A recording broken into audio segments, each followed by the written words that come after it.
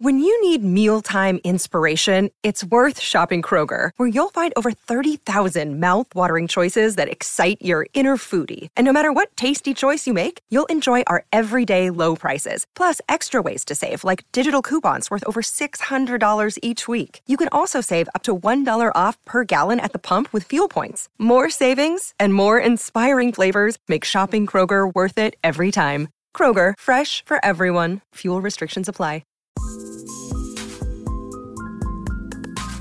Welcome to the Poetry Questions TPQ20, where we sit down with your favorite authors to talk about passions, process, pitfalls, and poetry.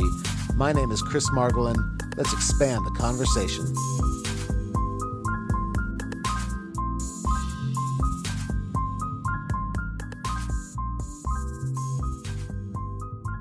Hello. How are you doing? Good. How are you? I am doing all right. Well, we'll get started right away here. Thank you so much for hanging out today on TPQ20. We always like to start off by saying we know who you are, but our audience might be new to you. So if you were to kind of give the bio that will not be on your upcoming Alice James book, what do you think that bio might be? Who are you? Okay. So my bio outside of what's on my website. Yeah. Like, what are your passions? Who are you really? Okay. So my name is Sarah Ghazal Ali. Yes, my middle name is Ghazal. I did not pick that for myself. I'm left-handed. I'm a Gemini. I am currently really obsessed with fall in central Pennsylvania. It has been unbelievable. I'm from California, so I've really missed the seasons. And I'm basically, I don't think I grew out of that 5-year-old thing where you need to do the same thing over and over again. I'm like that with board games. If you like show me something shiny once or you introduce me to a game, I need to play it 35,000 times. I need to learn how to cheat at that game. Yeah. All right, well, let's work our way backwards then and start with games. What are your favorites? Ooh, okay. So, oh my goodness, what is the name of that Or game? maybe the question should be, which game have you played the most? Maybe that should be the first one. Ooh, okay. I've played a lot of Animal Crossing, especially in the pandemic. I don't think I'm unique there. But Animal Crossing I got really deep into it. Like I joined a Discord thing and then I watched like Twitch thing. There were anyways, I got way too deep in Animal Crossing for a while there. But there's this board game that my brother introduced me to that was really dark. What was it called? It had something to do with either, I think like Cain and Abel. Ooh, Where okay. like one of the siblings, it was a card game and there were like you're murdering each other. Oh my goodness, I wish I could think of the name, but got really into that game, but can't remember the name of it. And then otherwise, I really like cards. Okay. I love playing like speed, things that are Yes. just really fast and aggressive. Yeah. Speed and spoons and I've been playing a lot of hearts lately again. That's been my stress relief lately has been just sitting down and playing like on my phone, playing little games of hearts as my students stress me out in between classes. I can play a couple quick games.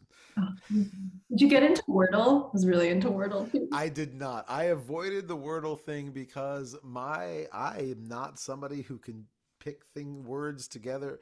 My wife Courtney is amazing at things like that, where letters just go together and they make things that they should. I am not that person, and I avoided it like the plague. It was fun to watch. It was fun to watch for a long time. It was kind of like the Words with Friends. So it was it was fun to watch and see who was doing what. But no, how about you? Were you a big Wordle player? I was. It became a bonding thing. Like my mother-in-law was really into it, sisters-in-law, friends. It's like you're making group chats and then catching up with each other at midnight. Like, oh, did you already play the next one? It got very intense, of course. It was a good time. I'm not so much into it now, but it was fun while it lasted. Right. So we've moved from California to Pennsylvania.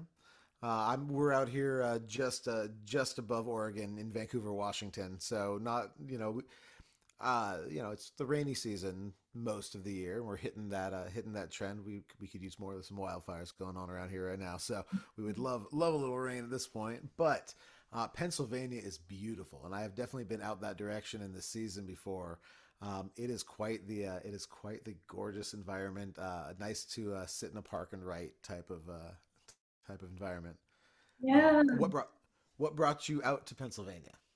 So I'm here for the Stadler Fellowship in literary editing. There's Cool. two fellowships every year, one in arts administration and then one's in editing, and one is in editing. And so I'm here as the poetry editor for the journal West Branch. Oh, that's so much fun! Congratulations.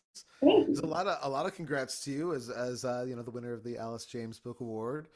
So that's going to be incredible, and we'll definitely get to that. But let's start really early for you. Let's start. When did you first get introduced to the world of writing for yourself? Uh, who was that? Was there a catalyst author that you read a book and you were like, "Oh my gosh, I have to write a story or a poem"? Um, who? How did you get started? Oh, that's such a good question. I think in general, for me, it was Naomi Shihab Nye. Mm, I remember so I grew up in Massachusetts and then I okay, moved to California in high school. So I've definitely experienced both coasts, right. a lack of diversity on one and a lot of diversity in the other. And so, since most of my early education was in this small suburb in Massachusetts, um, a lot of the books that I was reading, I've always liked to read, but a lot of the books that I was reading for school and like third grade, fourth grade, what have you, it was all the same stuff. All the protagonists are these white characters. And in my head, I'm like, okay, cool. You can only write about one kind of person. I didn't really think much of it. And then at the library, I found this book by Naomi Shihab Nye called Habibi. Mm. And it was about a Palestinian teenager who is going back to Palestine for the first time with her family, and she doesn't want to go. She wants to like spend her summer at home. But I remember being so shocked that there were other people in the world that weren't white, and you're actually allowed to write about them. And I was like, wow, like I had still at that point not read anything about a Pakistani protagonist. Mm, I still didn't think that was possible, but I was like, right. wow, like I see myself here. And I think that really broke something open in my brain. I can't remember what grade I read that in, but I want to say it was maybe third grade, fourth grade. It was definitely Okay. pretty early on. Yeah. And that was what first got me thinking, like, wow, like I am also interesting and I could also write things. And then poetry in particular, I think for that, it came later in life, maybe middle school. And that was, the typical thing. I felt so strongly about like boys and my friends and all this drama and like our seventh grade classroom. I don't even know. And so I still have a bunch of those like rhyming poems in my old Oh, journals, where I'm like, when will yeah. you see who I'm trying to be? Like that kind of thing. I always Um, tell people to hold on to those for like the episodes of Mortified. Like I think all poets should have to go up and read their fifth grade through like senior year of high school poetry. Cause I had my mom type up all of or I'm not sure if I had her type up or if she just typed them all up. All of my poetry notebooks from high school, she just typed up and I have like and made copies of them. Like I have a stack of them, and I can't imagine who might have seen them along the way, and it's very scary. Yeah, that's amazing though. I mean, and It is. It's cool to have that. Like to have that. Like those notebooks are fun. Like it's. yeah. Do you ever think about that? I always think like after we die, is someone going to like dig up all of our journals and our tweets? I don't Oh my know. god. Well, it's I've talked a lot like over these last few seasons to people who we have all these notes tabs on our phones or all these like things where we just have scattered one-liners, and those one-liners out of context can be really tricky sometimes. So yeah, the legacy that we leave somebody to go through. I guess we all the poets should box up everything and just bury it one day, and it can be our time capsule for the future. It would be really cool, but also mortifying. So depends. Depends. Whether you want to burn it or bury it. So when then did poetry? Oh, so keep going with your with when kind of poetry took over. You're saying around middle school, those journals. Yeah, Um, yeah. It what was, who were you reading then that got you heading that direction? I remember it was Sylvia Plath in Oh, particular. right. Sylvia Plath and E. E. Cummings. Okay. Because before then, I think I was just, I love novels. I still love novels. I feel like fiction is my first love. That's what I turned to. And that's what I was interested in as a kid until I encountered poetry for the first time. And I think initially it was probably E. E. Cummings, where we were assigned a poem or two for some sort of assignment. Yep. And that was the first time I saw someone doing something really weird and unexpected with language, like with his syntax and like how he made like, sense, like what Hmm. was sense making in that poem, in any of those poems. And so I was really captivated by how strange he made Yeah. language. And then Sylvia Plath was a similar thing where I had this one assignment in eighth grade, I want to say, where we had to pick a poem by anyone, do a deep dive into the poet, and write, a 10-page paper about one particular poem, and then also what we see in that poem that's representative of the poet at Right. large. And that was the first time I got one of those Cambridge introductions to a writer. Yep. Pre-computers in classrooms too, so it was a whole thing. Like I journeyed to the library and Right. looked for all the books on Sylvia Plath in the stacks, and she was just super captivating to me. She's got a legacy, capital L. Right. No, Yeah. it's funny you hit on two of my favorites. I have I know we're in podcast land, but my arm is E. E. Cummings dying is fine. I have down one arm, and then Sylvia Plath's from her book Ariel. My favorite poetry line ever is "I am nothing. I have nothing to do with explosions." Mm. And there's just tulips. That's where that one's from, and there's such a power and beauty and starkness in the way that Plath can use language. I mean, it's there are very few poets for me that have kind of like that give me the give goosebumps every time you read through pieces, and Plath is definitely one of them. And yeah, Cummings' use of language is just amazing. I mean, the lack of sentence structure to provide sentence structure and context to what he's trying to say is really cool. Absolutely. And tulips is the one that I wrote my paper on too. It's so great. That's awesome. Yeah, no, they the legacy of Plath is really fascinating. So when when was the first time that you wrote a piece you were willing to publish?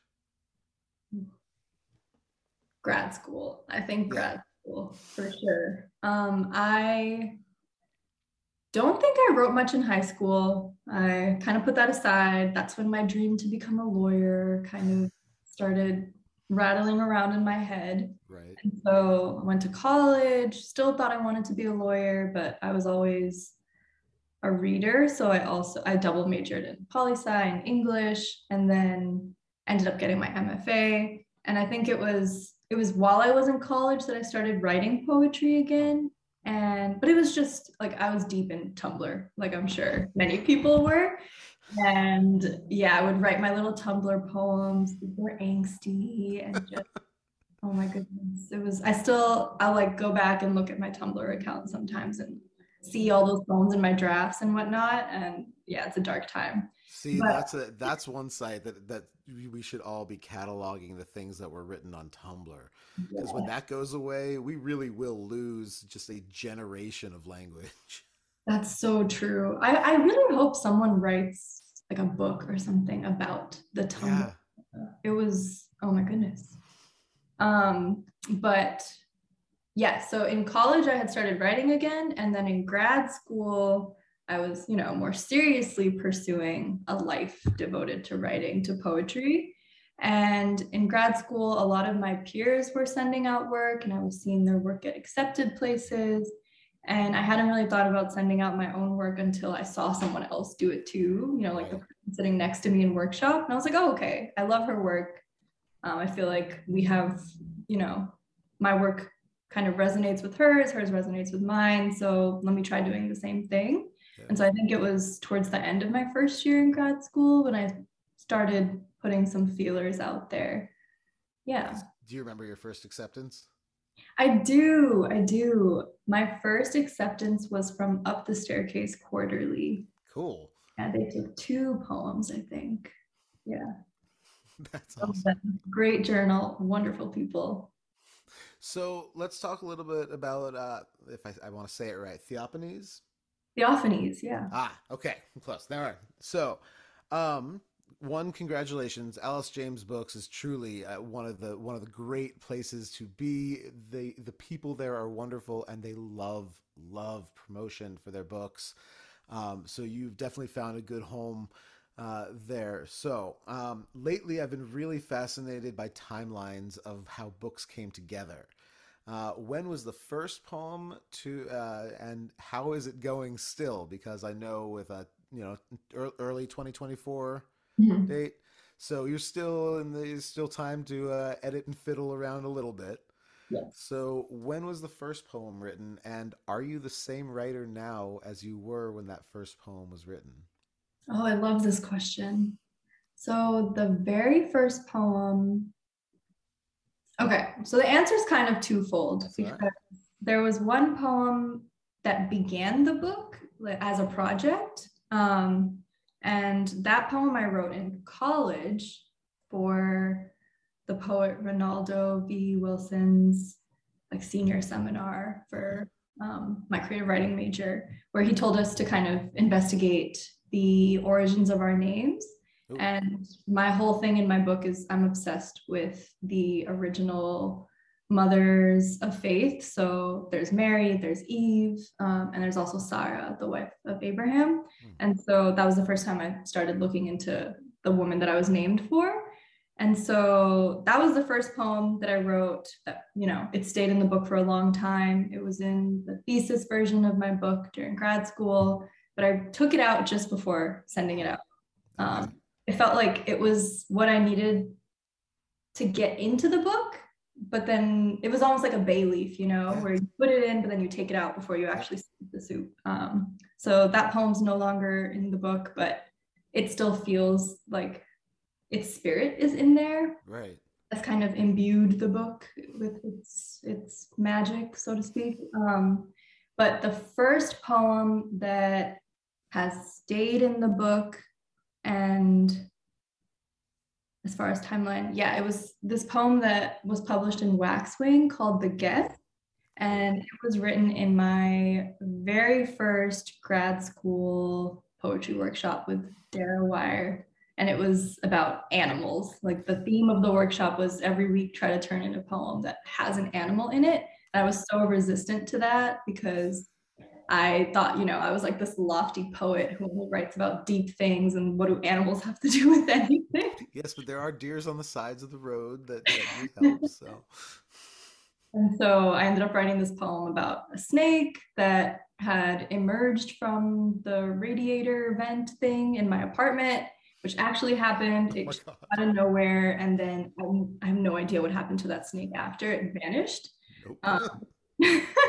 But that poem has stayed. That was, I think, the oldest in the version that the book is today. Right. And do you feel like the last poem you've written for that book has the same voice? Or do you think throughout the process it changed who, you changed over the course of however long it takes? So do you think your voice by the end, do you think it's where you thought it would be, or is it different from the beginning? I think the very last poem that I wrote after the book had already been accepted. And it was in one of the earliest revisions that I did. And I think that my voice in that poem is a lot quieter. And it's marking a departure from the way that I used to write, throughout college, throughout grad school, in the early kind of days of the pandemic when I know a lot of people said that they really could not read or write, but in those first couple of months, I was really intense and writing a lot. And so a lot of the book was written in early 2020, weirdly enough. but yeah, I feel like the voice got quieter. And so a lot of the work that I'm writing right now, it seems like that final poem, it's almost like a bridge between the earlier Sarah voice and the direction that 2022 Sarah's voice is kind of going in. Nice. And what is that next direction for you? What do you foresee being your next step in this lovely world? I know we started by saying, you know, your fiction was a kind of a first love. Are we going to get a fiction book from you, or are we getting another chapbook or a manuscript? Which manuscript is coming our direction? That's a big, giant question. And I am trying to write fiction. I have been for a bit, but I don't know. I don't know if I can do it. Like initially, I always wanted to be a writer, but I always wanted to be a novelist. I wanted to write stories, and I was drawn to poetry. And so poetry is what I feel comfortable in and what I gravitate towards. But recently, especially since starting this fellowship, you know, it's a year to be here in this new place and just focus on my writing and focus on what's next. But I feel like I'm supposed to be writing poetry while I'm here and trying to write fiction. That makes sense. But no, like in the past 2 or 3 weeks, I've started writing again. I have an idea of, you know, what I'm interested in. I'm starting to ask myself new questions and think about new things, but I'm very much still in that thinking phase. I don't think I'm in the writing more poems phase. And part of that might also just be because I'm still so far out from my publication date, and Yeah. like 2 or 3 more rounds of revision ahead of me. So like I just turned in my first author questionnaire, and you know, on those you have to think about like how would you summarize your book in a paragraph and what are the themes. And so I feel like I can't quite get out of Theophanes yet. And until I can kind of shake my hand with it, I can't quite turn my attention to a new poetry project. Well, then in that case, who are you reading now that you're excited about? So what poetry projects are you know, taking up your bookshelves and your you know, space in your head as you're doing this? Who are you excited about? So recently I have been reading, did I just finish? Oh, I just started A Tinderbox in 3 Acts by the poet. It's through Boa Editions. I don't want to butcher the poet's name, but it's Cynthia, I want to say Daly Oka. And right, yeah, that just came out, I think maybe Yeah. a week or two ago. And Yeah, I was gonna say I know that from my review pile, so I know that name. I started going through that. That book is phenomenal. It's Nice. so good. It's so good. And then Luther Hughes, A Shiver in the Leaves. I just got a copy of that. And It's that book. That book's a game changer. It's I that's a really special book. oh, I've only just started it, and I'm super excited. Yeah. And then Sana Wani, her debut came out this year. My Grief the Sun, stunning. It's so beautiful, and I keep that close now as I feel like it really opens my brain up. So that's a great book to have as I'm, you know, in my thinking Yep. period. I just read Shayla Seabree's Field Study. Shayla is the director of the Stadler Center where I'm at. Cool. So it feels extra special. Like I see her every day and just read her book, and it's really beautiful. Threya Al-Muntasir's The Wild Fox of Yemen, that came out maybe 2021, I think. There's so much exciting stuff being published. It really is. And then It is a really good time for poetry publications these days. We've got the next 2-3 years feel really packed with some really important pieces. So well done for being a part of that mix over the next couple of years. thank you. Ooh, can I tell you poets without books that I'm excited about? Yeah, absolutely. I'm thinking like there's so many ways to answer this question. But Yes, who should we be following and waiting for? so Patricia Humenick is also a Seattle. You're not in Seattle, but a Seattle. Not too far away from. Oh, okay. Yeah. So Patricia has been working on her first book, Anchor Baby, and I've been lucky enough to read a couple of versions of it. Oh my God, it's so good. I cannot wait to see what press scoops that up. Oh, Gabby Bates. Gabby Bates. Judas Goat is So yes. excited. So excited for that.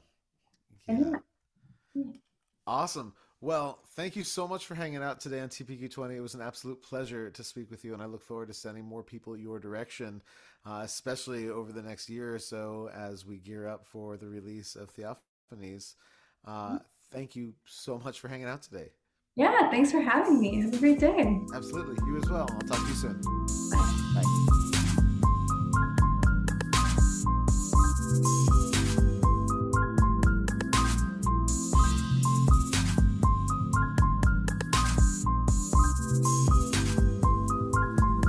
Thank you for listening to the Poetry Questions TPQ20. Please like, rate, review, and subscribe. See you next week.